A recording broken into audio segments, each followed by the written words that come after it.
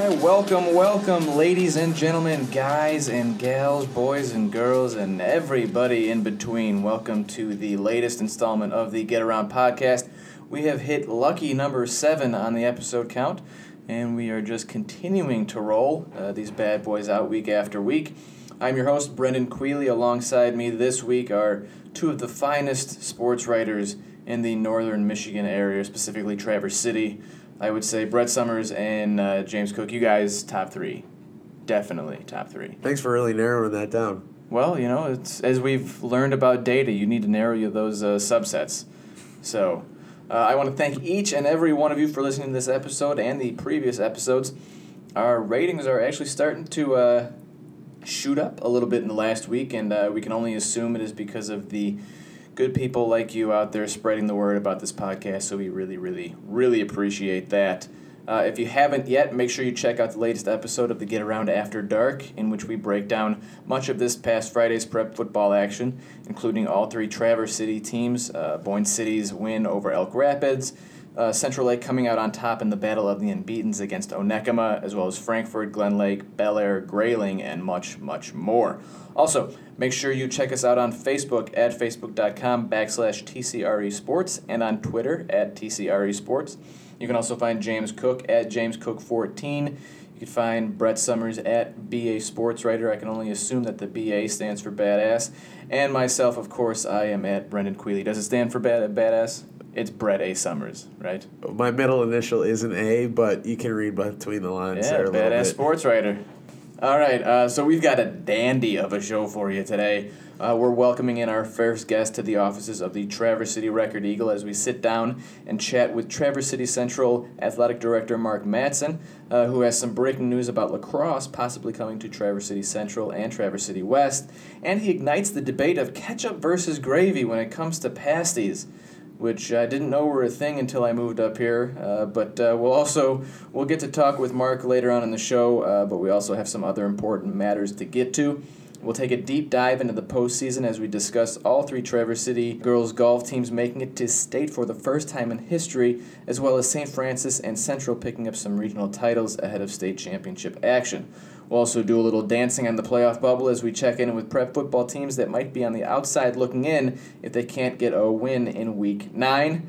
We've got an absolute lock for the Get Around Hall of Fame this week, but we will go through the whole rigmarole and offer up our 3 nominations before we give it to Justin Nicholas from Grayling, right?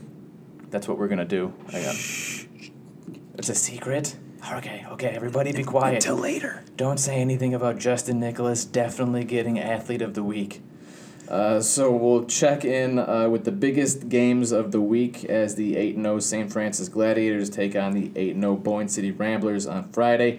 We'll also break down Central's matchup against Cadillac and West contest against Coldwater as the Titans vie for their own perfect 9-0 season. But before we get into any of that, let's get a feel for the heartbeat of the sports world as we check in with The Pulse. It was reported last week that a Chicago Cubs 2016 World Series championship ring was up for sale on the auction site Leland's, although the opening bid was an appropriate $1,908, kind of an homage to the last time the Northsiders won the World Series before last year. The bidding had reached $65,000 before the ring was pulled from the website on Saturday. Now, I've got kind of a dual question here for you guys. If you were in possession of a World Series championship ring from your favorite team, or let's not say World Series, so let's just go a World Championship ring from your favorite team, would you sell it if you were hard up enough for money? And then 2, is there a prized piece of sports memorabilia that you own that you consider priceless? Well, my first question is, what's the definition of hard up? Like, are we talking living, in a cardboard box behind the bowling alley, or just struggling maybe on a paycheck-to-paycheck basis? No, you haven't been to Hawaii yet this year, and so you're like, how am I going to get the money to go to Hawaii? And then you're like, maybe I'll sell this championship ring. In that case, I'm hanging on to the championship ring for sure, yeah. So you value the championship ring over a quality vacation with your wife and daughter to Hawaii. That's what you're telling me. I'd find another way to save the money for the trip. And as far as that prized piece of memorabilia, I have a particular photograph, a framed photograph that hangs on my wall at home. It's from Brett Favre's last season with the Green Bay Packers. It's done in a black and white fashion as he's exiting the tunnel to enter Lambeau Field. So it kind of gives the impression that he's wrapping up his career. He's ending his time in Green Bay, and then it's got his big gold autograph across the middle of it. So basically, growing up my entire life cheering for that guy, and obviously following the Packers, and that's one that I don't really foresee myself ever letting go of. Plus, it's in black and white, and you should be happy that it was that picture of Brett Favre and not the other pictures of Brett Favre that were wandering around out there at some point. Glad I didn't get any of those. No? Yeah, they would be weird. James, what about you? Got anything that's you've got so much stuff in your house that it's the walls are crowded, I would say. Is there anything that you look at and go, I can't get rid of this? Yeah, a lot of that stuff is stuff that I've just picked up here or there, or bobbleheads from going to baseball games, stuff like that. I would say the most maybe the most prized thing is I went to a Chicago Cubs game one time and took my nephews when they were really young. The first time I'd ever been to Wrigley, first time they'd ever been to Wrigley, we went to a game and it was Fergie Jenkins night, and they handed you a baseball card when you went in of Fergie Jenkins. This is a reproduction baseball card, not worth anything, and my nephews were pretty young at the time, taking them to go to the bathroom, and we ran into Fergie Jenkins on the concourse, and he signed the baseball cards for us. Wow, I was going to say that even if it would still be pretty cool because it would say it's something that reminds you of a pretty cool moment with your nephews, just going to a ball game with your nephews. I know that I've got 4 nephews myself, and if I were to go to a baseball game with them, I think anything that I got that day I would keep just because it was such a cool moment to be there, the first time with your nephews going to a game. But good Lord, to run into Fergie Jenkins and then get him to sign that, on the concourse, that's pretty baller. That's pretty cool. Yeah, that is pretty cool. And then, it's a family thing, with the nephews and everything's experience with them when they were young. But I don't know if I would sell the championship ring either. Who's your favorite team, James? Like your favorite sports team? The one that I would want to win a championship the most? Yeah. Just because of the history, I would have to say the Lions because, They haven't yet. 1957. Oh, it was 1957 the last time they won a championship. 57, yeah, before it was called the Super Bowl. Right. Did they make rings back then? I think they did. I think they still had championship rings, but... That was me pounding the table this time. Yeah. So, I didn't pound it, I kicked it on accident. So, Brett, we asked you this question, or I think we were discussing this earlier. You've got, your Wisconsin Badgers right now are sitting at number 5 in the latest college football rankings. If they were to win a national championship and for some reason they were like, I remember Brett Summers one time he went to this school, we're going to go ahead and give him a championship ring. Would you at, some point sell that if you had to? Or, I guess what I was trying to get at, are the Badgers your favorite team or is the Packers? Because I tried to get you to tell me before and you haven't really given me an answer. It's really hard to separate the two. I think for a lot of people, once you commit to a school and go there and experience it, the difference between college and pro is while you may not have played on that college team, you were still a Badger or a Spartan or a Wolverine or whatever school you went to, and unless you make that pro team, you were never really part of that team. You were just a fan. So I guess that's sort of where the major distinction comes in. But I watched both programs equally throughout my entire life and been to games in both, in stadiums for both teams, and so it's still really hard for me to pick between the two.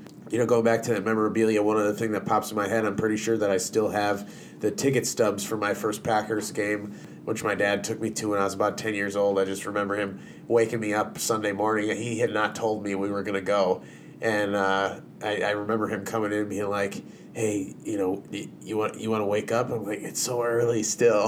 I don't know what time it was, but he's like, well, what do you think about going to a Packer game today? And I just remember my eyes flying wide open and being like, are you serious? And so, yeah, we went. They played the Buffalo Bills. I'm pretty sure I have those ticket stubs somewhere, and, those would be something I wouldn't want to let go either, even though, it's pure sentimental value for those for sure. Yeah, ticket stubs I think is something everybody collects, whether it's from concerts or going to games or anything like that. I know that I have a lot of my ticket stubs, and I still have the ticket stubs from the first time that I went to a game. It was myself, my older brother, my dad, and my grandpa. We went to a White Sox versus Royals game, and that was at the old Comiskey while they were building the new Comiskey. So it was cool to see that. But what's different now is that when you buy tickets, you're not always getting those, like the actual tickets anymore. You're printing out something with a barcode on it, and that kind of takes away from it a little bit. So I know that. Yeah, unless you're the season ticket holder, you probably aren't getting that original piece, that original ticket, unfortunately. Yeah, gone are the days of like waiting for that envelope to arrive in the mail and then opening it up and seeing those tickets, with the perforated edges, and just how excited it's going to be when someone takes that ticket and either rips it or scans it. It's I know that the most sports memorabilia that I have is from the 2005 Chicago White Sox when they won the World Series. I have a game-used ball that is encased in like a nice plastic case. I actually have dirt from the Minute Maid Stadium. Is it still Minute Maid where the Astros play? What's it called now? Anybody? Nobody? All right. Well, if you know, let us know on Twitter. But I have that. I have dirt from the infield because that's what they won in Houston. I have a bat. It's one of only 2,500 ever made. It's laser engraved with all of the White Sox players' signatures. I have the front page of each Chicago newspaper framed. What else do I have? It is still Minute Maid, by the way. It is still Minute Maid. Okay, thanks for looking that up. I appreciate it. You're right on the ball. Oh, I have a replica World Series ring, which I got when I went to the ring ceremony game the following season. So, I have confetti from the parade because I went to the parade and I have the actual confetti from the cannons that they were shooting out as the parade was going down. For some reason, I was like, oh, I have a Ziploc baggie on me, so I'll just scoop up some. It's kind of pathetic. I know you guys are kind of looking at me a little weird. Did you have your dogs around? Were those doggy bags? No, they were not doggy bags. They were. I had actually planned this out. I had said to myself, I'm taking home some confetti, so I brought it with me on the train. There was a time when I didn't have a lot going on in my life, and the Chicago White Sox were pretty much all that was going on. There's a lot of really cool sports memorabilia, and I think that's what's so nice about sports is you have a connection to your team, you have a connection to players, but then you also have a connection to stuff.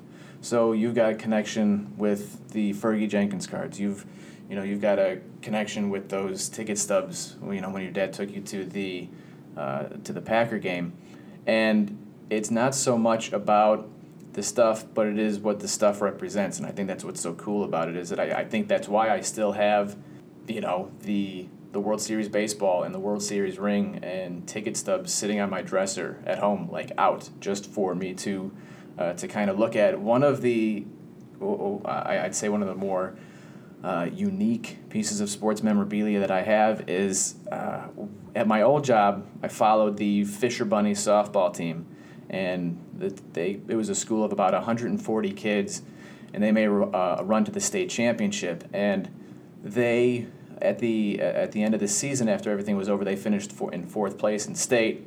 They actually gave me a state medal, a fourth place state medal. They brought me to the awards ceremony and gave me that, and I have that, and I have it hanging off my rear view mirror, and I also have a couple of the front pages I printed out that I had designed onto cardstock, and I had all the players sign it, and then I framed those, and I have those hanging up in my room, and what it does, it represents to me a really just a special time in my career following this team, and getting to know all those players and getting close to them, and on a kind of to the point where I was like, well, I can cheer for him, and I did, and it was total lack of professionalism, but I didn't care. I was there was no one else there to kind of chastise me. So I was like, yeah, I'm just going to enjoy the ride with this team. So it was, that was, those are pretty cool as well. As far as the ticket things, if I'm going to go to an event and I'm looking and I'm going to StubHub or eBay or whatever and I'm buying tickets, I will, even if it's paying a couple bucks more, I will buy the one that is an actual ticket stub rather than a printed out sheet with a barcode on it, like you said. Just because that keepsake, that reminder of that experience is just something I'd rather have. Yeah, because I'm not gonna hang a printed out piece of paper with a barcode on it on my wall, but I will take an actual ticket and take like a thumbtack or something and put it through on like a corkboard or something like that and keep it around. So I've got tickets to Cubs Braves game that I never ended up going to because the games got canceled by the strike. But I decided cool. to not I could have went and got my money back from the Cubs, but I decided not to. So I kept these tickets, and I still have tickets to this game that were canceled from the strike. Those are really cool to have. Yeah, the strike was back in 94, right? Yeah, something like that. Yeah, cool. I won them at like an auction at a golf outing. Oh, type nice. thing. Yeah. And so I don't know if I would be able to get my money back anyway, but I probably could have gone to the team and got face value for them. But I was like, this is a pretty cool keepsake. Alrighty, well, let's move on to our over and under reactions. There are plenty of teams in our coverage area looking to add some championship hardware to their trophy cases, and several have already done so in the world of girls golf and boys tennis. Last week, we saw some new entries written into the Traverse City girls golf history books as the West, Central, and St. Francis teams all punched their ticket to the state finals for the first time ever in the same year. The Titans, led by defending individual state champion Annika D in Division I, will head to Grand Valley State University and take on the Meadows with a team title well within reach. The Trojans, who are highlighted by third-place regional medalist Annalicia Hogue in Division II, and they will travel to Battle Creek and hit the links at the Bedford Valley Golf Course. And then, of course, we have the Gladiators, who have top golfer Catherine Hopkins, who also had a third-place finish in the Division IV regional, and they make the trek down to East Lansing and play the Forest Acres East course at Michigan State University. So, over or under reaction, guys? 2 state championship trophies, either individual or team, will come back to Traverse City. Not an overreaction at all. Especially the way West has played this year, and especially when their full roster is together, which we've talked about before, hasn't always been the case just in terms of scheduling issues and whatnot. I'm expecting Traverse City West to come back with a team title, and I've seen nothing from Annika D this season that leads me to believe she won't repeat as an individual titleist as well. So I'm going to say that Traverse City gets at least 2 champions out of this weekend. Just to kind of put things in perspective, Annika D's worst round this year is a 72, and that was par at the regional last week. That was her worst performance. I don't think I've ever hit a 72 in my dreams. There was a time where I was happy when it was 72 for 9, but she's out there, shooting under 70 sometimes, over 18 is just impressive, what you get out of her. If Annika doesn't win the individual state title, it very well could be Ansi, too. So you've got that option there as well. Her little sister. Yeah.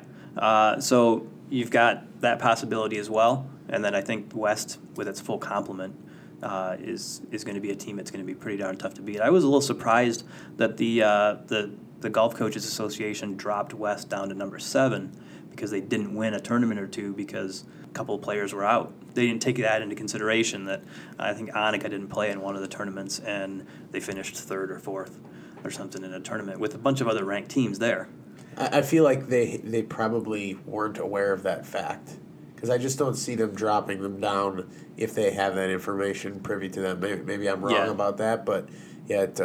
Yeah, it's possible that they simply looked at the team scores and didn't look at the individuals making up those team scores. So they didn't know that Annika was sitting out a couple, and then you've had the same thing from all up and down the season. We've talked about this on previous episodes, is how head coach Carl Gagnon has allowed them to take tournaments off ahead of the state championship, or in the regionals, of course, that everybody played in the regional.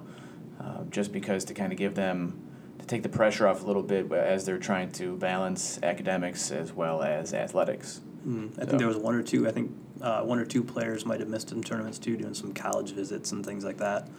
And I think that was the case a week or two ago for one of them. Yeah, if West does take home a team state championship, that'll be 2 in the last 3 years.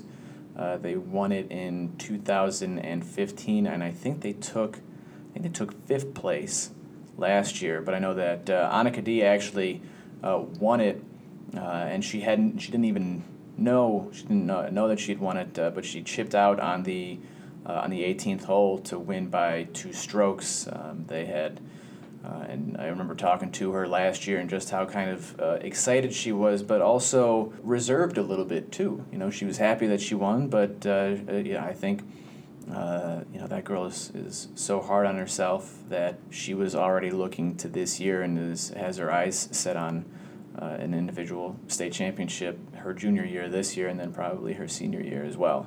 All right, moving on from golf to tennis, the St. Francis boys team made it a clean sweep at the regional last week, taking all flight championships and losing just 29 games between all 8 singles players and doubles teams. The Gladiators finished the regular season ranked 3rd in Division 4 and are stacked from 1 singles to 4 doubles. So over or under reaction here, St. Francis wins a team state championship. That one's a difficult one because they've had teams that have been pretty stacked like this in the last few years, and Division 4 that they are in has a couple other teams that are likewise stacked from downstate, and St. Francis just hasn't quite been able to get over the hump of those teams at the finals. Maybe this is the year they do it. I mean, they've got certainly dominant play at the singles, and then. And the doubles teams are nothing you can overlook at either. I mean, how long did it take Nate Sodini to lose a match? I mean, the regular season was almost done before he lost a match, and he's at 3 singles. Yeah, and his first loss of the season came against Okemos. St. Francis basically got their hat handed to him by that Okemos team. But again, you have to understand that St. Francis is in Division 4, and Okemos is in Division 2, and widely considered one of the best teams in the state. If you look at the last couple of times down there for St. Francis too, they may have not come out on top in the end, but they would have several matches in there that were so incredibly close that one small thing here or there could have completely changed the results pretty dramatically. So I think, head coach Paul Bandrowski's felt like the Gladiators have had an opportunity to win a state title, and even though that hasn't come to fruition yet, I would expect that they feel the same way going down there this year. And I mean, it never hurts to have a little bit of luck on your side once you get to those final rounds. Yeah, and Paul said that he basically has 3 1-singles players on his team, and possibly 4 if you look at just how well Joe Primo has done lately at 4 singles. I mean, the kid didn't lose a single game in the regional. He swept everybody 6-0, 6-0. But you have Andrew Grayling at 1 singles, Elliot Bandrowski at 2 singles. We talked about Nate Sodini at 3. They're just it's such a strong team up top in singles. I'm kind of waiting to see what those kids do come this weekend. It's they're so immensely talented. And Elliot Bandrowski, I think, is a huge addition to that team. I mean, last year he was hurt, not obviously anywhere close to 100%. Had to play doubles because he couldn't hit the long ground strokes consistently, and so having him at 2 singles and still probably not at 100%. But pretty close and still dominating. That's just another addition to this team. And then at doubles for St. Francis, at 1, you've got Adam Chittle and Brendan Chenard. At 2, you've got Sean Navin and Jack Kleinrichard. 3, freshman Charlie Schmoody, who has been fantastic this year, partnered up with Luke Kirchmark. And then at 4, you have Alex Thalen and Tyler Tefelsky. All 4 of those have the possibility of going far in the state tournament and possibly bringing home hardware, yes? I would say definitely. Agreed. All right, now on to teams whose postseason futures are slightly muddied at the moment. As we head into Week 9 of the prep football season, the biggest of these question marks is Traverse City Central right here in town, which after Friday's loss to Birmingham Brother Rice sits at 5-3. with that oh-so-important 6th win sitting just 48 minutes away against the Cadillac Vikings, who picked up just their 2nd win of the season against Manistee on Friday. The latest projections from Snooze to You have Central being supplanted by Rockford, which is now slated to take on Traverse City West in the first round. Up until last week, it had been West versus Central, the projection anyway, on Snooze to You. Other teams balancing on the bubble include Grayling, Johannesburg, Lewiston, Suttons Bay, and Mesick. Those last two square off on Friday, so one goes on and one goes home. And then, of course, you have Grayling taking on 4-4 Kalkaska, while Joburg battles 4-4 Harbor Springs with their playoff lives on the line. So over or under reaction here, 4 teams get wins and make the postseason. So we can only have 4. 4 is the max because you have 5, but Suttons Bay and Mesick play each other. Not an overreaction. I think 4 teams are going to move on. I think Suttons Bay, Traverse City Central, Grayling, and Joburg are all going to pick up wins this week and get that clinching 6th victory. I think maybe the team in the most precarious situation is Grayling playing Kalkaska, who's 4-4, and theoretically still fighting for their playoff lives to get in by points. That one could just be really interesting because, as we've seen, Grayling and Justin Nicholas throw the ball all over the place, and Kalkaska is adept at doing so as well most nights. So that game might not get over until 11 o'clock. So are you looking at that one as possibly just like the one that Grayling played against Benzie Central last week when it was, 58-46 or 56-48, something like that? It was some kind of crazy number where those two teams just went off offensively. Yeah, I could definitely see that. I mean, you never know. Justin Nicholas might hit 700 yards this week. It's possible. I'll try to give him a little more billboard material, but I've already got the kid, canonized in the Get Around Hall of Fame. So I mean, we'll be doing that in just a couple of minutes. But no, I think Suttons Bay, they're a little bit more of a complete team than Mesick, although Mesick's been having a solid year. Central, I fully expect them to take care of business at home against Cadillac. 2-6 team. Cadillac is 2-6, but they've made the playoffs 7 of the last 8 years. A bunch of the games that they've lost this season, they've been in. And Coach Eric Sugars mentioned that after Friday's loss to Brother Rice, and just saying, he has no concerns about Central taking this team lightly because they know what they've done in the past. And, obviously they're going to be coming into Thurlby with the mindset of playing spoiler and making someone as miserable to miss the playoffs as they will be. But that said, I just think Central's too talented, and they want to keep this playoff string of going and push it to 4 seasons. So I expect Central to win there. And Joburg, I just think they'll take care of business against Harbor Springs. I haven't seen them play this year, but that's I guess what my gut is telling me right now on that one. Going back to Central just really quick, they are such a talented team, but as we've seen this season, they have this knack for getting behind and then having to fight back. Do you think that that's kind of worn them out a little bit this season, and does that kind of play may be dangerous when they're going up against Cadillac, or do you think that they'll be energized enough by the fact that they are currently on the outside looking in when it comes to the playoffs to get going? Because really, I mean, having to fight like that for 8 games it can drain you. It can. I know they don't want to be playing from behind, but I think in the case of this team, I don't think that's the issue. I think these guys really believe that if they fall behind early, it's not really a big deal. Like, we'll get right back into it. We'll win the game. No problem. So as far as energy-wise, I think they're fine. And with everything being on the line Friday, I expect a high level of energy from the Trojans as soon as they hit the field. I mean, obviously for Cadillac, if they can get an early lead, from what we've seen earlier this season, that should keep them in the game until the end, which that leaves any possibility open as far as who wins, loses, and whether just 1 or 2 teams' seasons potentially end Friday night. But I would be pretty shocked if Central does not come out ready to play and take care of business to make sure they extend their season at least 1 more week.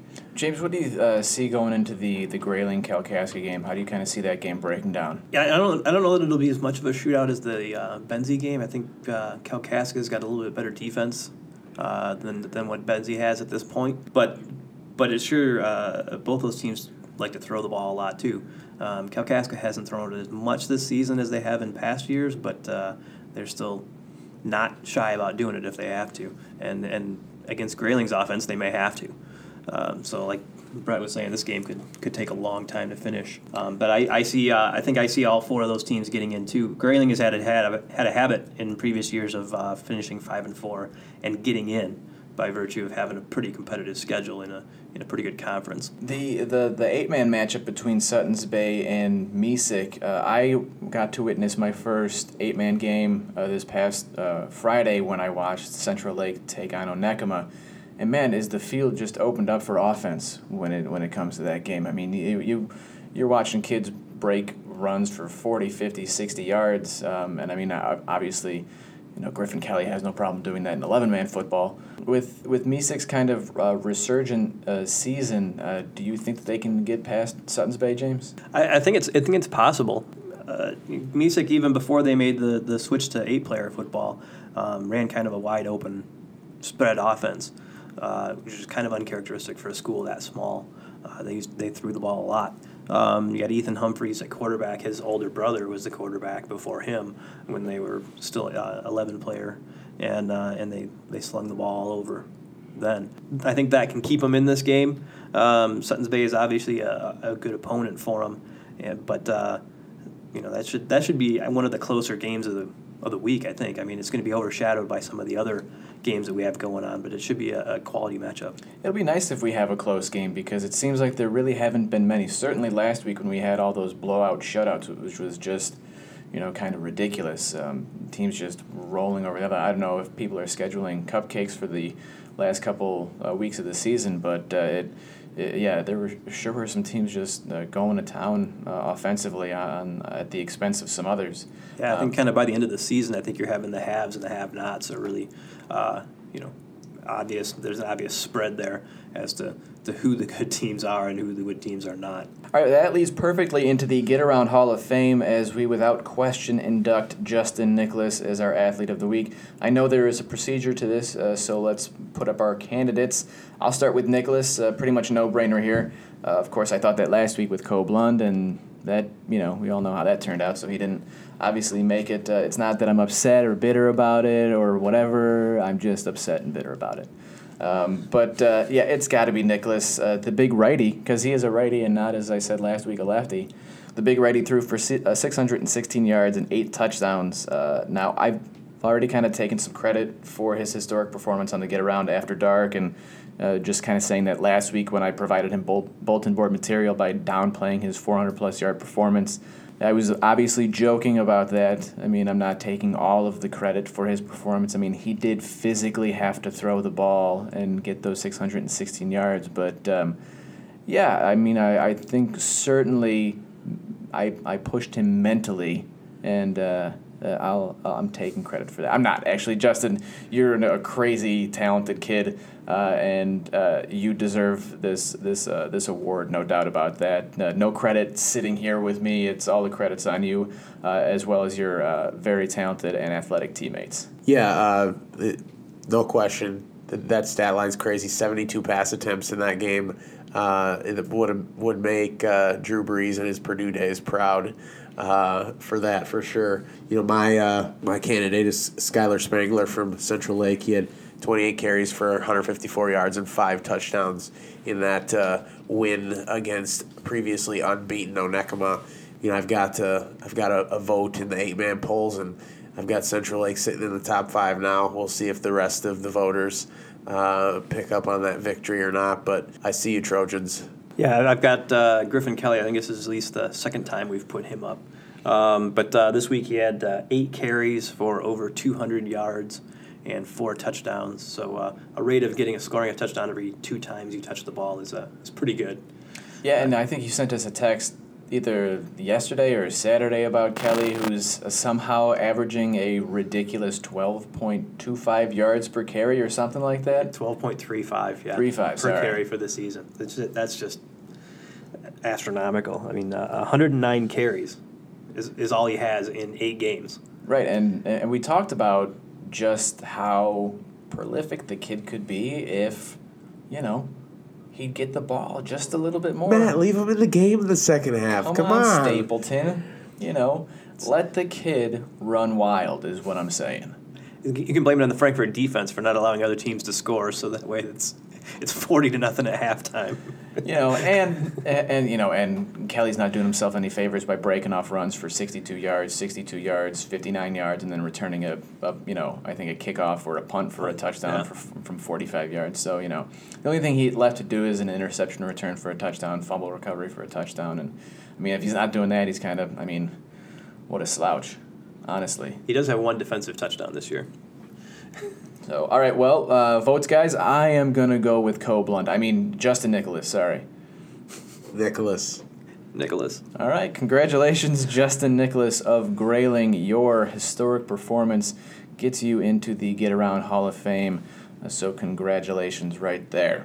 All right, although there is plenty left to be decided on the gridiron this week, the most intriguing matchup has to be St. Francis versus Boyne City. For a second week in a row, we are treated or fortunate enough to have a battle of the unbeatens as those two 8-0 teams go up against each other. This past Friday, we saw Central Lake move to 8-0 and sent Onekama to 7-1 with a 42-28 victory on their home field. Now, James, you've seen both St. Francis play. You've also seen Boyne City play. Now, what should we expect when these two teams collide on come Friday? You're going to see a lot of grinding it out, running the ball, pounding the ball between the tackles. St. Francis runs almost kind of a T offense, and Boyne runs kind of a wing offense with some passing capabilities out of it. Whereas West uses mostly the tight end, with guys like Hayes. They have Mason Gardner split out wide at wide receiver, and will utilize him. I think that is maybe their biggest advantage that they have offensively is that Mason Gardner is going to be he's going to outmatch anybody on St. Francis defensively just because he is so tall as a wide receiver. He's like 6'4", and St. Francis doesn't have anybody in the secondary who's nearly that big. Although St. Francis has had a good habit of coming up with interceptions this year, their secondary has played really well. It's interesting that St. Francis will be wearing their home whites in this game on the road in Boyne City because it's Boyne City's pink out game, and Boyne's going to be wearing pink jerseys that they've sold to raise money for the Cancer Society. Another team looking to finish the season 9-0 is Traverse City West, but they are playing a Coldwater team that is also facing a winner-go-home situation. They're sitting at 5-3. West hosts Coldwater in a Thursday night battle. And I'll pose this question to you, Brett. Would a loss hurt the Titans, putting them at 8-1, or would the pressure of perfection being erased, would that kind of help? I think in this case it would hurt them. I think, not to say that, Traverse City West is invincible, and I'm sure Tim Moore wouldn't want his team to feel that way. But I think their run and what they're doing is so special this year that it has added to their confidence and a level of swagger on the field, even if they don't have a necessarily flashy style of play. They have no doubt about themselves being able to beat anybody out there. And I think to not finish this regular season undefeated, the way they've marched to it at this point would be a disappointment and maybe, obviously wouldn't end their season. But I think it might let the wind out of their sails a little bit going into that first week of the playoffs. What's interesting about West is that they don't have a star player, really. There's no one on there. There's no Cade Peterson. There's no Griffin Kelly. There's no Justin Nicholas. There's no Nick Apsey. There's nobody like that. You've got Ryan Hayes, obviously, who when you split him out wide and, kind of loft the ball, when Sam DeKuyper lofts the ball up to that, that 6'7" frame, you've got some good things going there. But I think the strength of this team is just that. They're a team. There's so much of, this buy-in to playing together and playing for each other and not being worried about what my stats are or when I get the ball or who gets the ball or anything like that. There's the competition is bred into the team of, all right, well, if I do this, then I'll get the ball. And, hey, if my teammate does that and he gets the ball, that's fine with me as long as we're winning. And that just seems to be how they're going about business this year. And business is what this team is about. Football is their game. That's why they are on the field. They want to play football.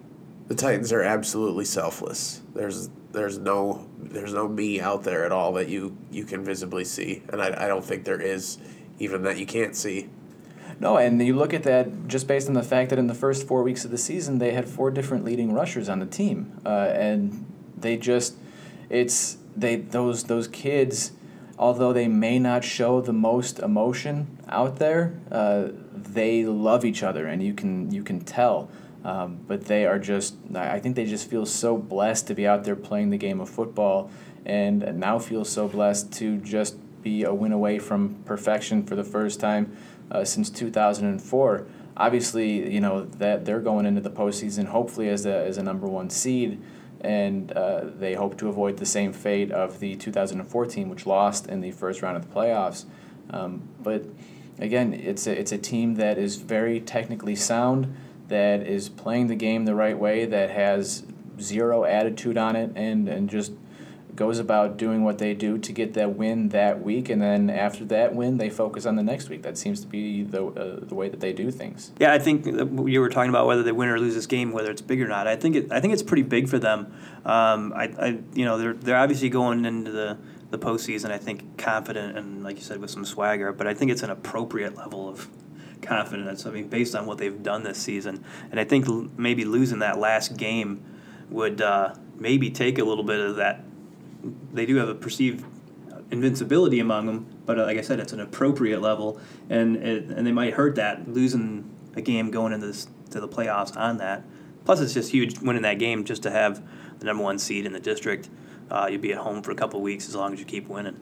So it's got big on multiple levels. I think the one thing that has really gone overlooked this season is the West defense, which is just smothering at times. It's shut out a couple of its opponents and done such a great job of keeping the other team off the field while keeping its offense on the field. I think every coach says it. Defense wins championships, and they've got a defense to do it. I think they're on pace right now to deliver the 3rd best scoring defense in West history. So it's pretty solid. All right, other games on the docket this week include Sault Ste. Marie at Gaylord, Petoskey at Hazlitt, Elk Rapids at Sheboygan, the aforementioned Grayling at Kalkaska, Suttons Bay at Mesick, and Harbor Springs at Joburg, East Jordan at Gaylord St. Mary, Mansalona at Charlevoix, Baldwin at Onekama, Kingsley at Benzie Central, Everett at Glen Lake, Forest Area at Marion, the Battle of the Lakes between Central Lake and Bear Lake, and then Bel Air and Onaway. So got some good matchups there.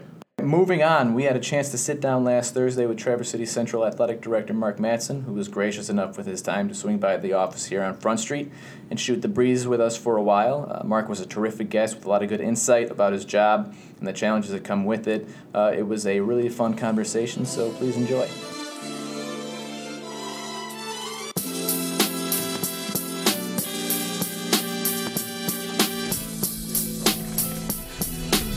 Well, yeah, we were having a conversation a little bit earlier. I mean, I guess we'll start this right now since you, James, wanted to bring it up. But pasty. Let's talk about some pasty talks. Is that am I pronouncing it right? Is it pasty? It is pasty.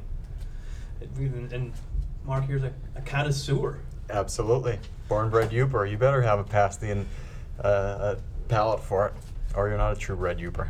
Is it so ketchup or gravy? That seems to be the thing like that you can. There's only one. There's only one. It's only ketchup. It is only ketchup. Okay. Yeah. So for all of those people out there who put gravy on their imposters, you put gravy on yours, James. Oh, I'm all about gravy. All right. So explain to me exactly what a pasty is, because I've seen places that sell them, but I've never stopped in and bought one. A pasty is essentially a meat pie filled with all the goodies: potato, rutabaga, green onion if you prefer.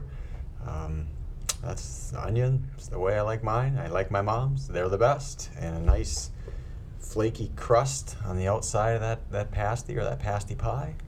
And does she have like a special recipe for it? She does. I believe it goes back to and my great-grandmother, if I'm not mistaken. So I've had some pasties, but like most other meals, nothing really compares to mom's, right? So our recipe's been in our family for a while. I've yet to have that handed down. I asked her about it this past weekend when she was in town, and she'll get it to me. But again, I think it's my great-grandmother's, and so hopefully that recipe will live on in our family for a while, and that's part of the beauty of it. Yeah, I think food is often one of those big connectors in family. I know that when I was back in the south side of Chicago this past weekend, my mom has a secret recipe for sloppy joes, and she made those, and they were absolutely delicious. I mean, just totally, right on point. And then there's kind of these food traditions that get passed down, and I don't know if you guys all celebrate Lent. I don't know whatever religion you happen to be, but my grandmother's Lenten meal on Friday used to be for my dad. So this was a long time ago. My dad's going on 68 years old, and so the meal was those frozen fish sticks, SpaghettiOs, and scrambled eggs. Sounds familiar from my day. Does that sound familiar? Do you remember eating some? Really? Without question, yeah. On the same plate? Yeah, on the same plate. Mix it all together. Together? Well, you're not mixing it together, but yeah, you kind of want it all to like marry together, and you want the SpaghettiOs sauce on your scrambled eggs, and it's just. You told me about this before. This sounds horrible. Horrifying. You can't knock it until you try it. It really is really, really delicious. In fact, I talked about this when I was doing a radio show in college, and I got so caught up in the moment of discussing the meal that I actually dropped the F-bomb on the air.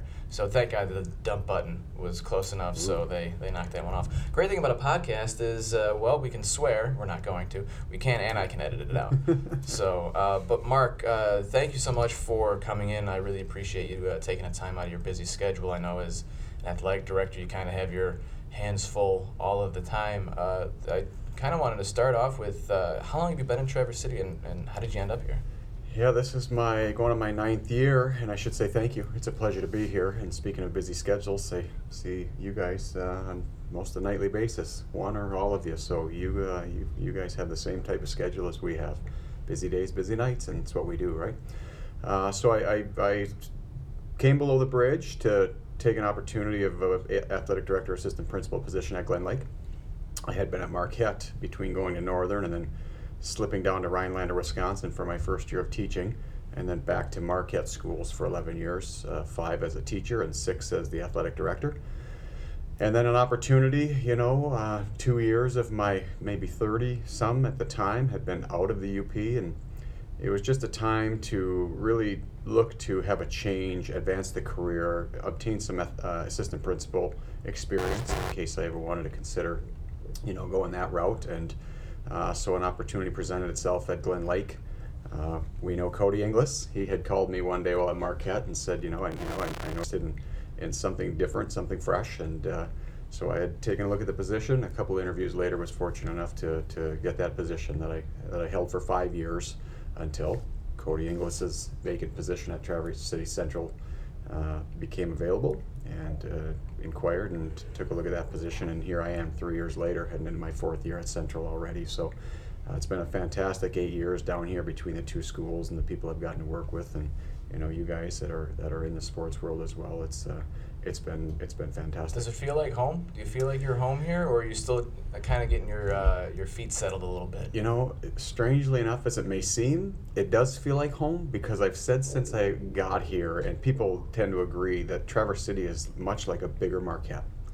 And it really is true. It still has that northern, smaller town feel.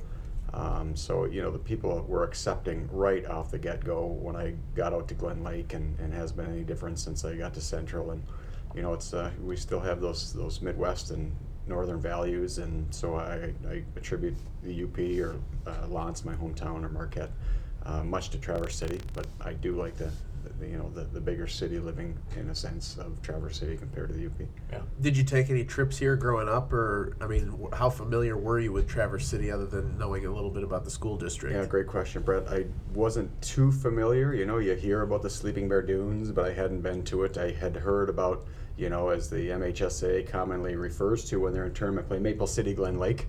So that term of the school was familiar to me.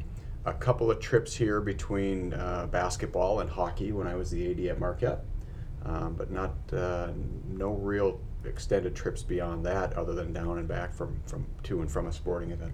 Mm-hmm. Now you mentioned the Maple City Glen Lake thing. Did they say that in Glen Lake? Because we always just say Glen Lake. Yeah, we all say Glen Lake, and I actually at one time had asked the MHSAA, why do we refer to that as Maple City Glen Lake? Can we just shorten that? So when we were in tournament play, I would try to make sure that schools outside of the area that would refer to us as Maple City Glen Lake, here's our game program and our roster. Any media coverage or broadcasting, if you could just refer to us as Glen Lake, we'd appreciate that, because essentially it's the 4 towns that make up Glen Lake School, and not only Maple City. So it was really important to us, in terms, or at least to me, and I think I speak for the people out there, that the identity of Glen Lake being one, encompassing all 4 towns, was really important. But on the other hand, from the MHSA perspective, I understand they typically identify come tournament play with said school's hometown, or base town, base city, being Maple City. How important do you find it for your school, your program, your athletics to connect with its town? Do you kind of take that as it's a family thing? We're bringing this all together. Is that what you try to create there? Yeah, I think that's really important. That's also a fantastic question, Brendan. School, it as they say, it takes a village, and it really is a community from whatever it may be, whether we're raising kids through academics or through athletics or through fine arts. We're all in this together, and it really does take a community to educate our kids and help our youth grow. So it really has to be a community, a family type feel, because we're in it together. Yeah, the relationship between Traverse City Central and the relationship that you have with the student athletes, how is that kind of different from what the coaches get? Do you get to know the student athletes very well? I mean, because you're in a Division I school, so it's a big school that you're taking care of. What's kind of your relationship with the student athletes? Yeah, as you know, we have hundreds of them, and about 1,300 plus in our school. So it's tough to get to know every single student, by name and conversation, because busy positions and going in quite a few different directions. But I try to get to know as many as I can, and a lot of times, if they're in the office or such, or I get that relationship with them, that's one thing. Others I'll know by face and know by sport. As compared to coaching, when you coach a sport or multiple sports, you really have that everyday interaction, and it becomes basically, your own family when you're in the coaching realm, and those kids and their families inside and out. Which is fantastic. I really miss that piece of coaching.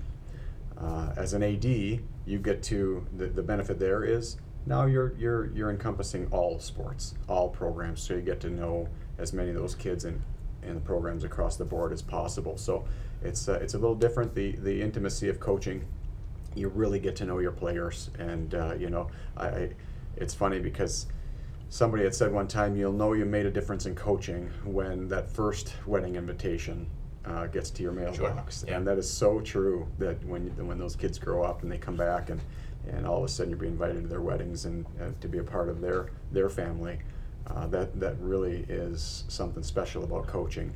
And you don't feel that as much as an athletic director, but fortunately, I guess I've built strong enough relationships that some of those wedding invitations still come in. So either way you slice it, being a coach or my position as an athletic director, we're really able to have an impact on kids. So not to put you on the spot, Mark, but both as an athlete, be it on the field, the court, whatever, and just shrinking it down to your time at Central, who would you say is your favorite athlete to watch? And then who is a student athlete within the school that in your time there you've just gotten to know really well and always enjoyed interacting with off of the playing surface? Oh goodness, I don't know if I can narrow that one down, Brett. In terms of sports, I mean, obviously I enjoy them all. People often ask me, what's your favorite sport to watch? And I throw people for a loop when I say this, and I'm going to say it. And I mean this. It's cricket, right? Is that what you were saying? Your favorite sport to watch One of is my cricket. favorites. One of my favorites to attend and to watch, honestly, is equestrian, and I tell people that. So it's just so peaceful, and horses are beautiful, and those kids that don't get a lot of big crowds and that sort of thing. A Saturday morning with a coffee, maybe after a home Friday night football game, and just sit in the sunshine and watch. It's very peaceful for me. And you don't have to worry about everything because they kind of set everything up, right? Yeah, they do. They run the show, so I'm able to just show up and be a spectator and a supporter there, which is awesome. You know, in terms of any given athlete, I mean, we've got so many. You know, the nice part about some of them, and there are really too many to name, is, you know, when they're involved in other things, like, let's say, for example, student senate, and those kids are coming down and talking about ideas in your school, and they're student athletes, you know, and they're in my office one-on-one, or a group of them and myself, and just having conversation or talking about, you know, upcoming initiatives or ideas. You know, those are the people that I find that I'm really able to connect with the academic side, but they're student athletes, so not only do I get to watch them on the court, but you know, as far as student senate in the classroom as well, and then being the assistant principal side and, you know, visiting classrooms and doing some observations there, just watching how our student athletes interact inside those classroom walls in the academic day is special too. You know, I struggle to name any one student specifically, but there are so many neat kids, and that's the beauty of our profession. Yeah. How do you deal with conflict situations? You obviously, as the athletic director, you've had to deal with hirings, firings, resignations, things like that in the past. How do you deal with the conflict between student athletes, parents, and coaches? What's kind of the mediation that you do there? Because we're seeing that right now, certainly out in Kingsley, we're seeing a little bit with the hiring of James Brumfield as the basketball coach there. And I know that you had dealings with Brumfield as well back when Heather Simpson was the head coach of the girls basketball program. Just kind of wondering, I want to kind of pick your brain about that, because right now that's kind of it's pretty much the talk of the town, I'd say right now. How do you deal with conflict like that? Yeah, you know, you facilitate and you mediate, and you just try to come to an agreement. You know, sometimes we agree to disagree, right? You know, as an AD, you know, we all want the best for our students, and nobody can disagree with that, whether you're a parent or whether you're a coach, an AD, a teacher. So we all want what's best for kids. And so sometimes when that conflict arises between, you know, student athlete and coach, or parent and coach, or whatever the case may be, or coach to coach, coach to parent, you know, try to sit in the room, try to at least have a conversation, and most importantly, not let things fester and boil and have, you know, bleacher chatter and dinner table talk, as I like to say, because, you know, honestly, those kinds of things, in my opinion, we don't find resolve there. Let's sit down, let's be face to face, and let's have a conversation. And at the end of the day, I find that more often than not, you know, you can get more resolve and more remedy to situations by just talking things through and being on the same page. I mentioned earlier that it takes all of us, and so we've got to make sure we're on the same page. At the end of the day, it's not going to be perfect. People are going to make mistakes. People aren't going to be happy. People may have the best experience of their lives, but we've got to keep things in perspective. Realize that sports is a small piece of the big picture. Even though we all want to play, we all want to win, we all want to be successful. And I think there are just in educational athletics a ton of variables that can go into how we define success. How did you come to peace with the fact that you can't please everybody all the time? And coming from someone like me, I've been raised by people pleasers, and I'm a bit of a people pleaser myself, so I always want to make sure that everybody's happy and okay, but that's an impossibility, especially in your job. How did you come to peace with that? Yeah, I would call myself, I think, a people pleaser as well. I just want to try to solve issues and make things okay for people. I think that's always been who I am. But you know, I probably was really early in my, I would say, AD career. I don't know if I noticed it as much as a coach and a teacher as when I became an AD. So I would say, in terms of timeline, probably really early in my athletic director career, that, you know, you try to do the best you can, and sometimes at the end of the day, you're just that some of that conflict, you know, you try to keep it at bay and just try to get people to understand and have the best experience they can. But you know, that's been a battle, and I think it just goes with the territory and goes with the profession, that you've got so many personalities and that come into play, that you just got to do the best you can and realize that, you know, not everybody's going to be happy, but just do the best you can to provide the best experience that you can. Right. Was there kind of a specific incident that brought you to that conclusion, or was it a combination of things? Good question, Brett. I think a combination of things, but I had a tough incident, I would say one of my first couple of years in my first AD position, where the town thought a student athlete should participate after leaving a previous team, non-school affiliated team, and that program had maybe 45 or so, I don't remember now, it's been quite a while, kids try out for the team, and they kept 20 or whatever the case was, 21, and then this particular student athlete appeared, and I had said no, because my gut told me why we must not have room for the kid on the team if we had 20 some kids cut, and that I thought that was the natural choice, and that did not go over well. Didn't go over well, I think, maybe with some of our coaches close to that particular sport, and some people in the community that were, this is the way we've always done it. And I said, I'm sorry I'm new, but my gut tells me there's 20 some kids walking our halls that just got cut from the team. And if we need somebody, I thought we would maybe go back to the last kid, or maybe the second to last kid that we didn't take. Sure. And that wasn't popular. Wasn't popular at all. But I had great advice to take the high road and stay the course, and I did. And as far as I'm concerned, that was probably the moment where I realized, holy smokes, I was just a teacher and a coach here, and now I just kind of caused a little bit of a stir unintentionally, and stayed the course thanks to some great advice, and in my opinion, a number of years later, that probably worked out to be a fantastic choice. Yeah, there's just so much passion behind athletics, especially in high school. It seems that there's so much opportunity for maturity and growth there, and there's also the competitive aspect of it, in which everybody wants to win. There's no one out there saying, this is, we're doing this to lose.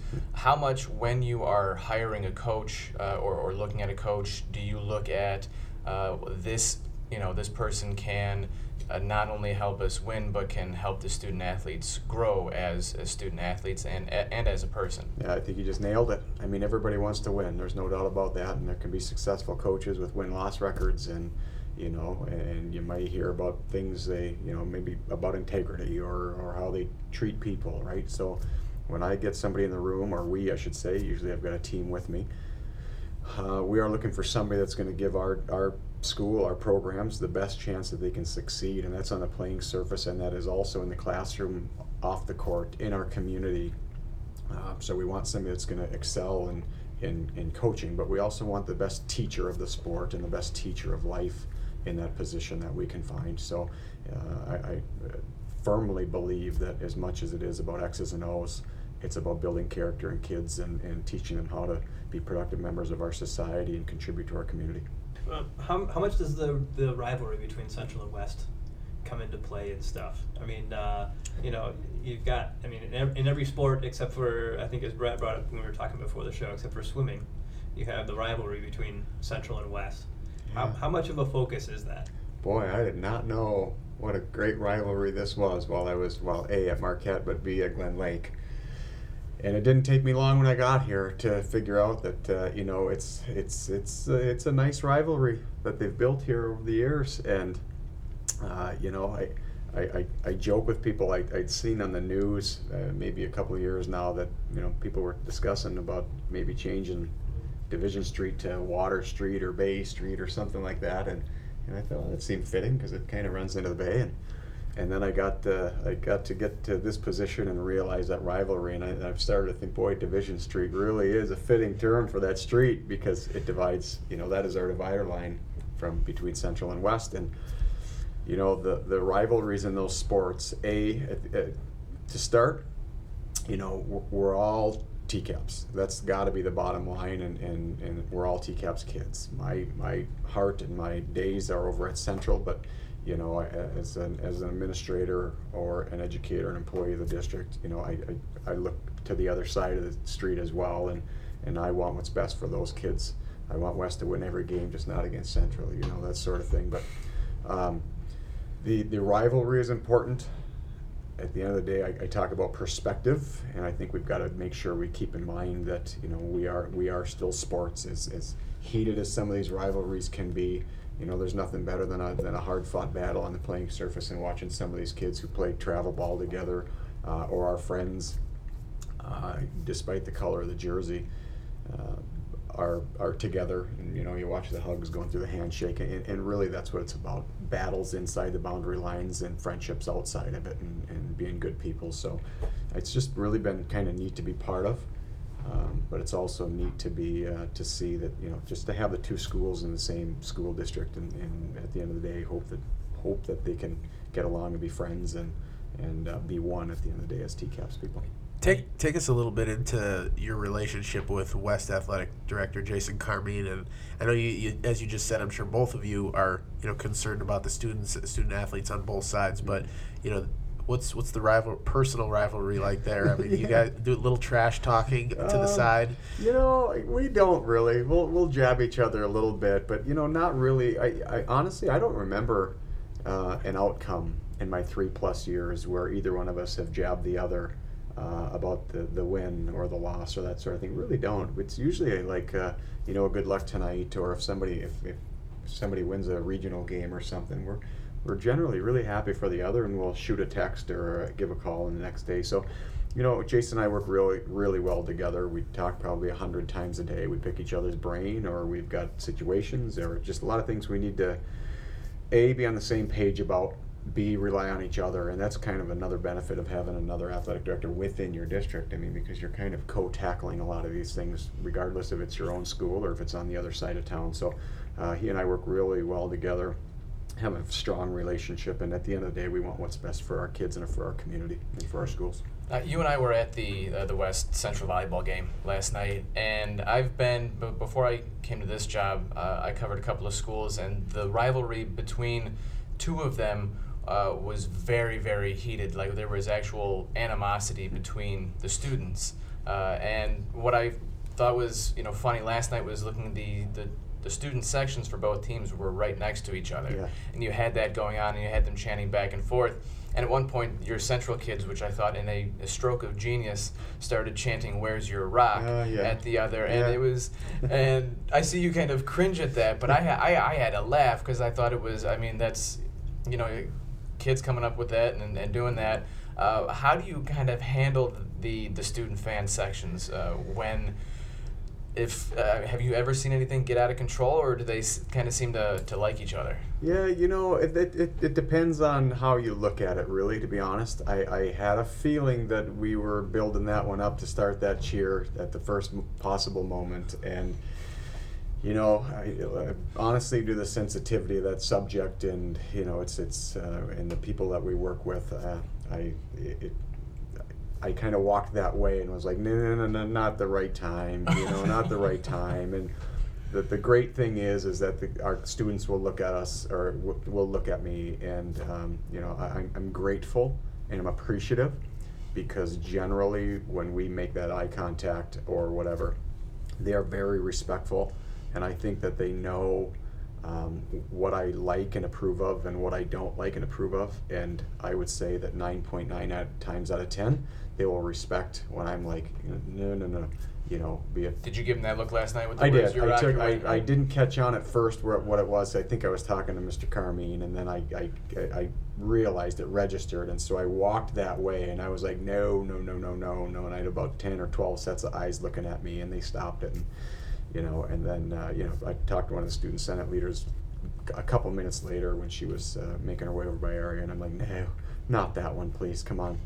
And she said, I know, we couldn't wait for it, and had to do it. And so generally they've been really respectful. The typical Central one is open campus, and West is go hard or go to Central. So they never really get so heated that we've got to intervene.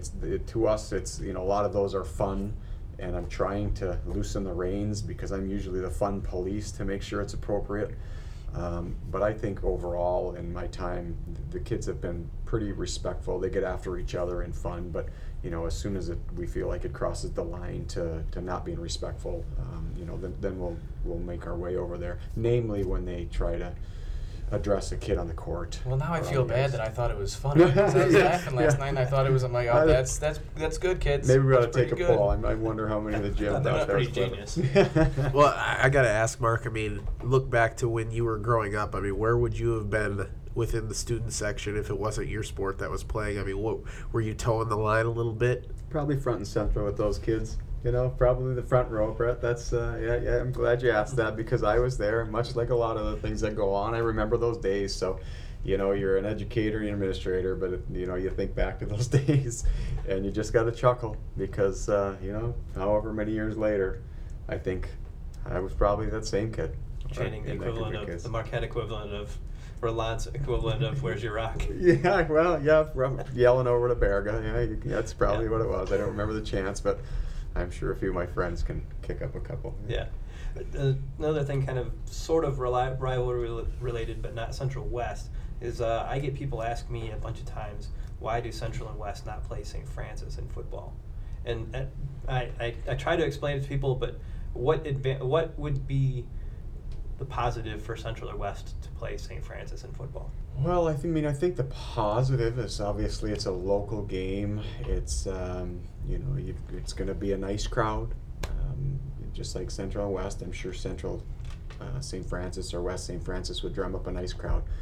The tough thing is, you know, with playoff points and the way it's structured right now, it really, you know, you've got to win the game. And St. Francis is a traditional, strong football program, right? So they've got everything to gain by not only beating one of us, but defeating a Division I or Division II football school. So the points rack up on their side, and not so much the case, you know, for West or Central because we're playing a smaller division school.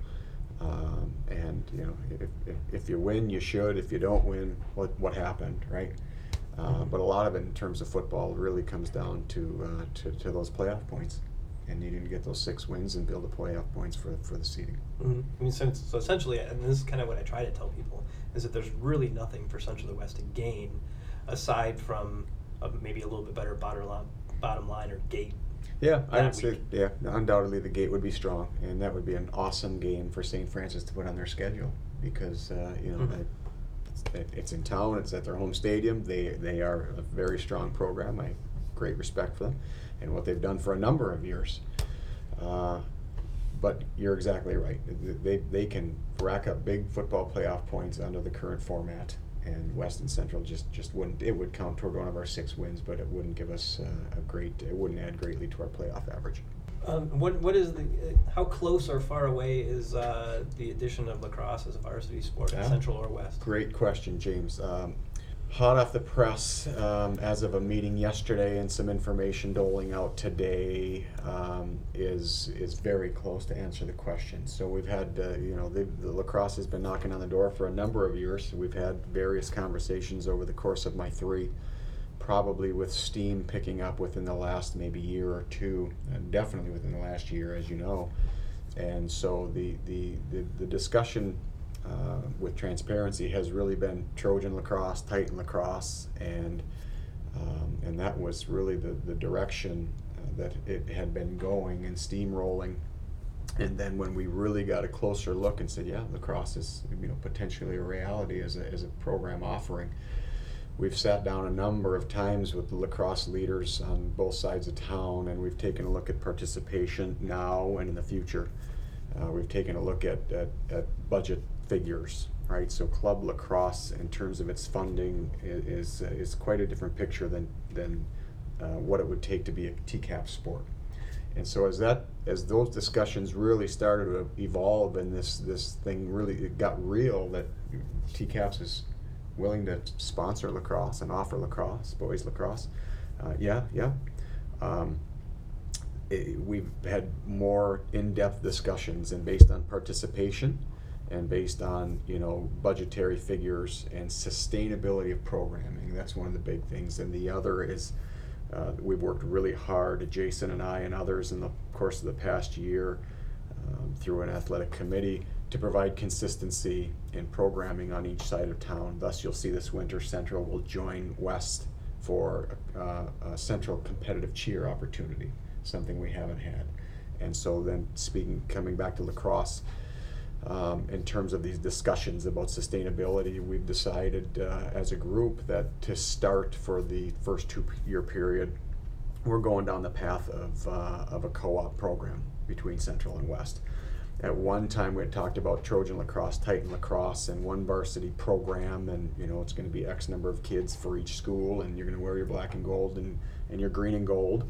And as the conversations have developed, and I go back to the term sustainability and growth, we want to make sure that from a budgetary standpoint, from a participation standpoint, that both of those areas specifically can grow. We need to make sure the finances are in place from the lacrosse side of things, and we need to make sure that kids moving forward are going to be interested in lacrosse, because what can happen, and we hope happens, is that if we start as a co-op, we're going to provide that consistent opportunity for both sides of town to make sure both schools have an opportunity for those kids to participate. But we're also providing the opportunity, the meshing of funds, and the ability to start up for 2 years. So what's the team name going to be? We're working on that right now. The Tritons, like the soccer, like the swimming team. And they were thinking, as of yesterday, more so like Traverse City United, but that's unofficial and tentative at the moment.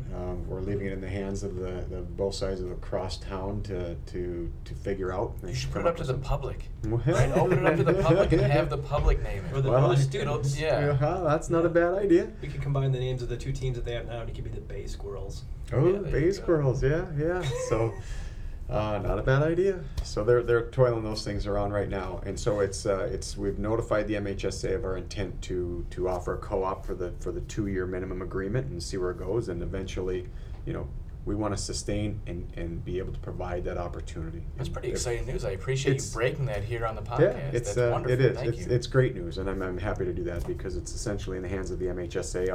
The paperwork will go to our board for an upcoming board meeting for consideration, and then ultimately needs MHSA approval. So nothing is concrete. The MHSA will ultimately decide if they're going to approve our co-op, and if they don't, then we'll work as hard as we can to be able to offer it on both sides of town, because I think in some way, shape, or form, knock on wood, and if all things go as planned, we'll see a TCAPS offering for boys lacrosse in the spring. So it's on course. I don't see anything that will hold it up, but we'll just hope to see that through. I think if all goes well and as planned, by early November, we should have final word as to how that will work. Great. So, Going back to the sustainability portion of that, I mean, the fact that you guys, the idea is to start out with just one team. I mean, does that potentially make you more competitive right out of the gate as well? And then obviously, if you field a competitive team, more kids get interested because of that too. Well, I got to be honest. That's the way I see it, Brett. I think that combining those kids can make us more competitive off the bat, which ultimately I think when they see, regardless of what your jersey color is, that they get to play for their high school, even though we combine forces. If we're successful out of the gates, you know how that goes. People want to be a part of things that are successful, and I think that can help grow it. And the other reason behind the co-op is because that will allow us, again, if all goes as planned or proposed, would allow us a varsity and JV piece of that. So we may have large numbers to start. What the future holds, we don't know, but that would be the time that if we have that large participation number, we can branch off and operate this thing as our own school. We want to start and sustain it. We don't want to start it and have participation or budget fall through, and then all of a sudden there's no offering on either side of town, and we felt that would be the most detrimental thing for lacrosse in our area and in our schools. Really hard to bring it back if you start it up and it doesn't work. You are exactly right, and that's part of the little bit of the hesitancy to start on both sides of town and expect both sides of town to be able to fund those programs on their own and look down that pipeline and see where the numbers are coming from. So, it's a safe bet to focus on that sustainability by combining forces for at least the first 2 years, and then hope that it grows and hope that funding is there and move in their own direction so that we can separate and help it grow in our community. And I think Petoskey is starting it as well. Obviously, St. Francis has a program, so I think we're going to see more growth, and we want to be a part of that. And we want to start that, being part of it with combining the forces to make sure the pieces are there and hope that we can expand it. All right. Mark, I really appreciate you taking the time. It was a pleasure talking to you. Please, if you ever feel like coming back again, just let me know, and we'd love to have you on. Again, thank you so much for being on the podcast. Again, I appreciate being here. Thank you, Brennan, James, Brett. Yeah, no problem. Excellent.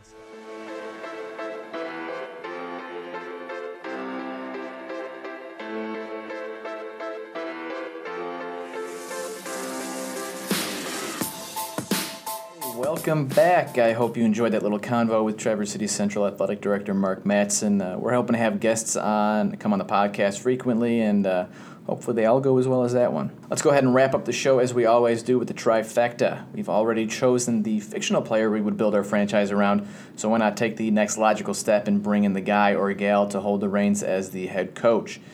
So many choices in both TV and film, so this was not an easy decision to make. But James, I'm going to start off with you. Who was your pick for either coach or manager? I am going to go with Mickey from Rocky. Oh, so you've got that's a bold choice. It's a kind Great of choice. I love it. Yeah, it's outside the realm of what you would normally think of as a coach and of a team. But you're talking about a coach of an individual. Yeah, just somebody who prodded him on. Had some pretty awesome lines in the process in that movie. Lines like "You're gonna eat lightning and crap thunder," and Classic. and women weaken legs.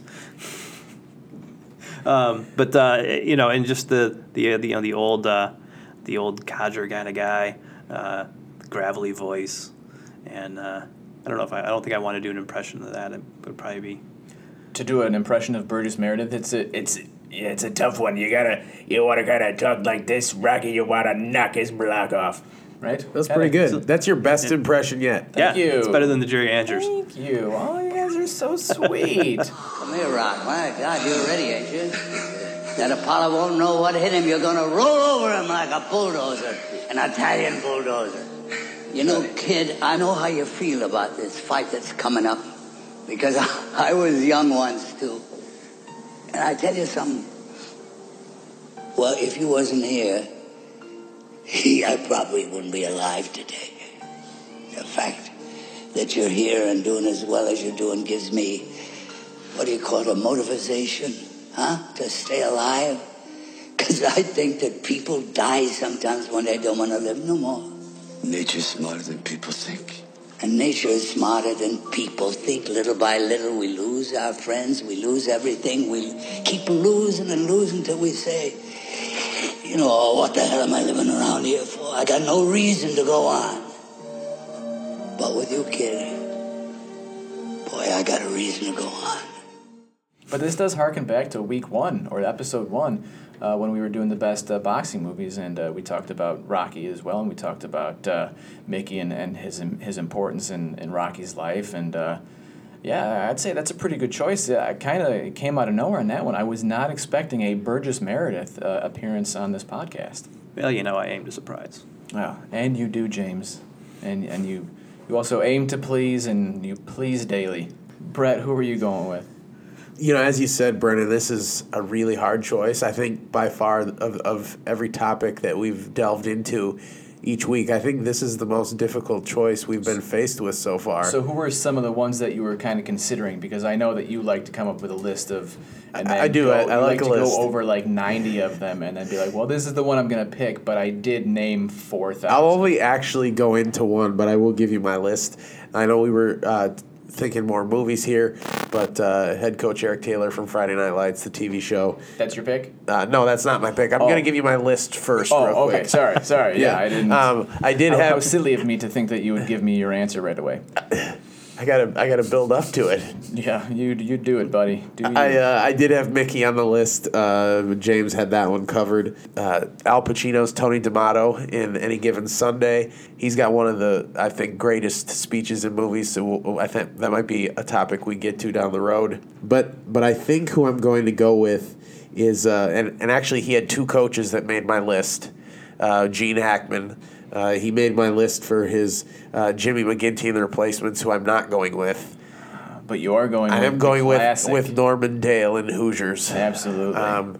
Just the, not only did Hackman do an incredible job personifying that character, it was, I think it also lends to the fact that, this was based on a true story. It wasn't, a fictional sports team or a fictional makeup that kind of led into this. I mean, to have a guy that comes into a school of that size playing against every other school in the state, not separated by divisions, and, lead you to that state title. And, I mean, one of the classics obviously being when he leads Hickory into that big gymnasium and has him measure which is one of the coolest scenes in sports movie history. It is like my dad always points to that scene and says, "Here, son, look at this. You may find yourself in a situation that you find either scary or intimidating, or maybe it's unfamiliar. But remember, there's always something there that you can kind of, maybe hang your hat on, or something that you can find home with." Buddy, hold this into the backboard. What is it? 15 feet. 15 feet. Strap, put Ollie on your shoulders. Measure this from the rim. Buddy.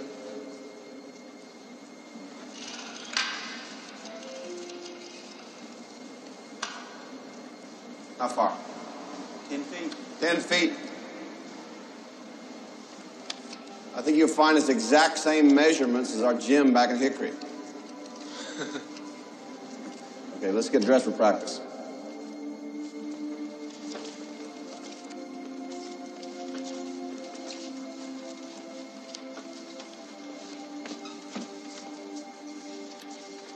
Hickory!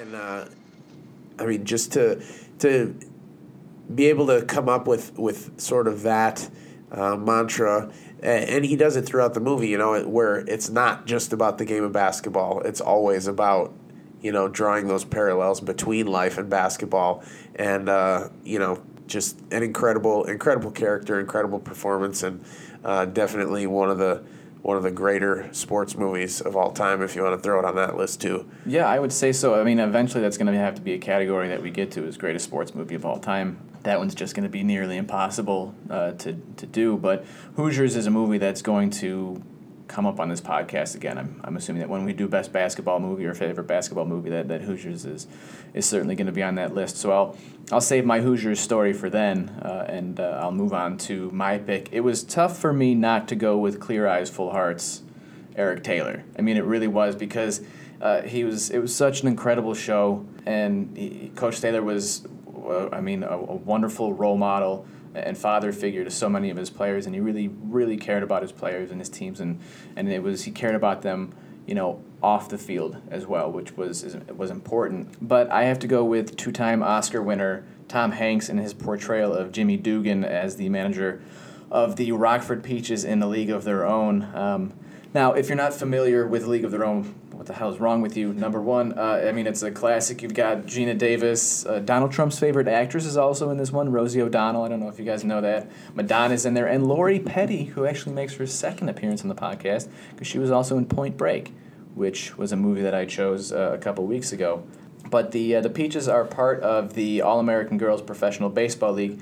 And I started to watch the movie last night, but I got too tired and had to go to bed, and we had to be up early today for IRE training. But so the All-American Girls Professional Baseball League, which began during World War II, it's a fictionalized account of true events. So during World War II, which almost shut down the majors. So Hanks comes in as Jimmy Dugan, a washed-up pro and a drunk, to coach the Peaches. It's such an iconic performance that includes arguably one of the most favorite or one of the most famous movie quotes of all times, when he says, and say it with me, guys, "There's no crying in baseball."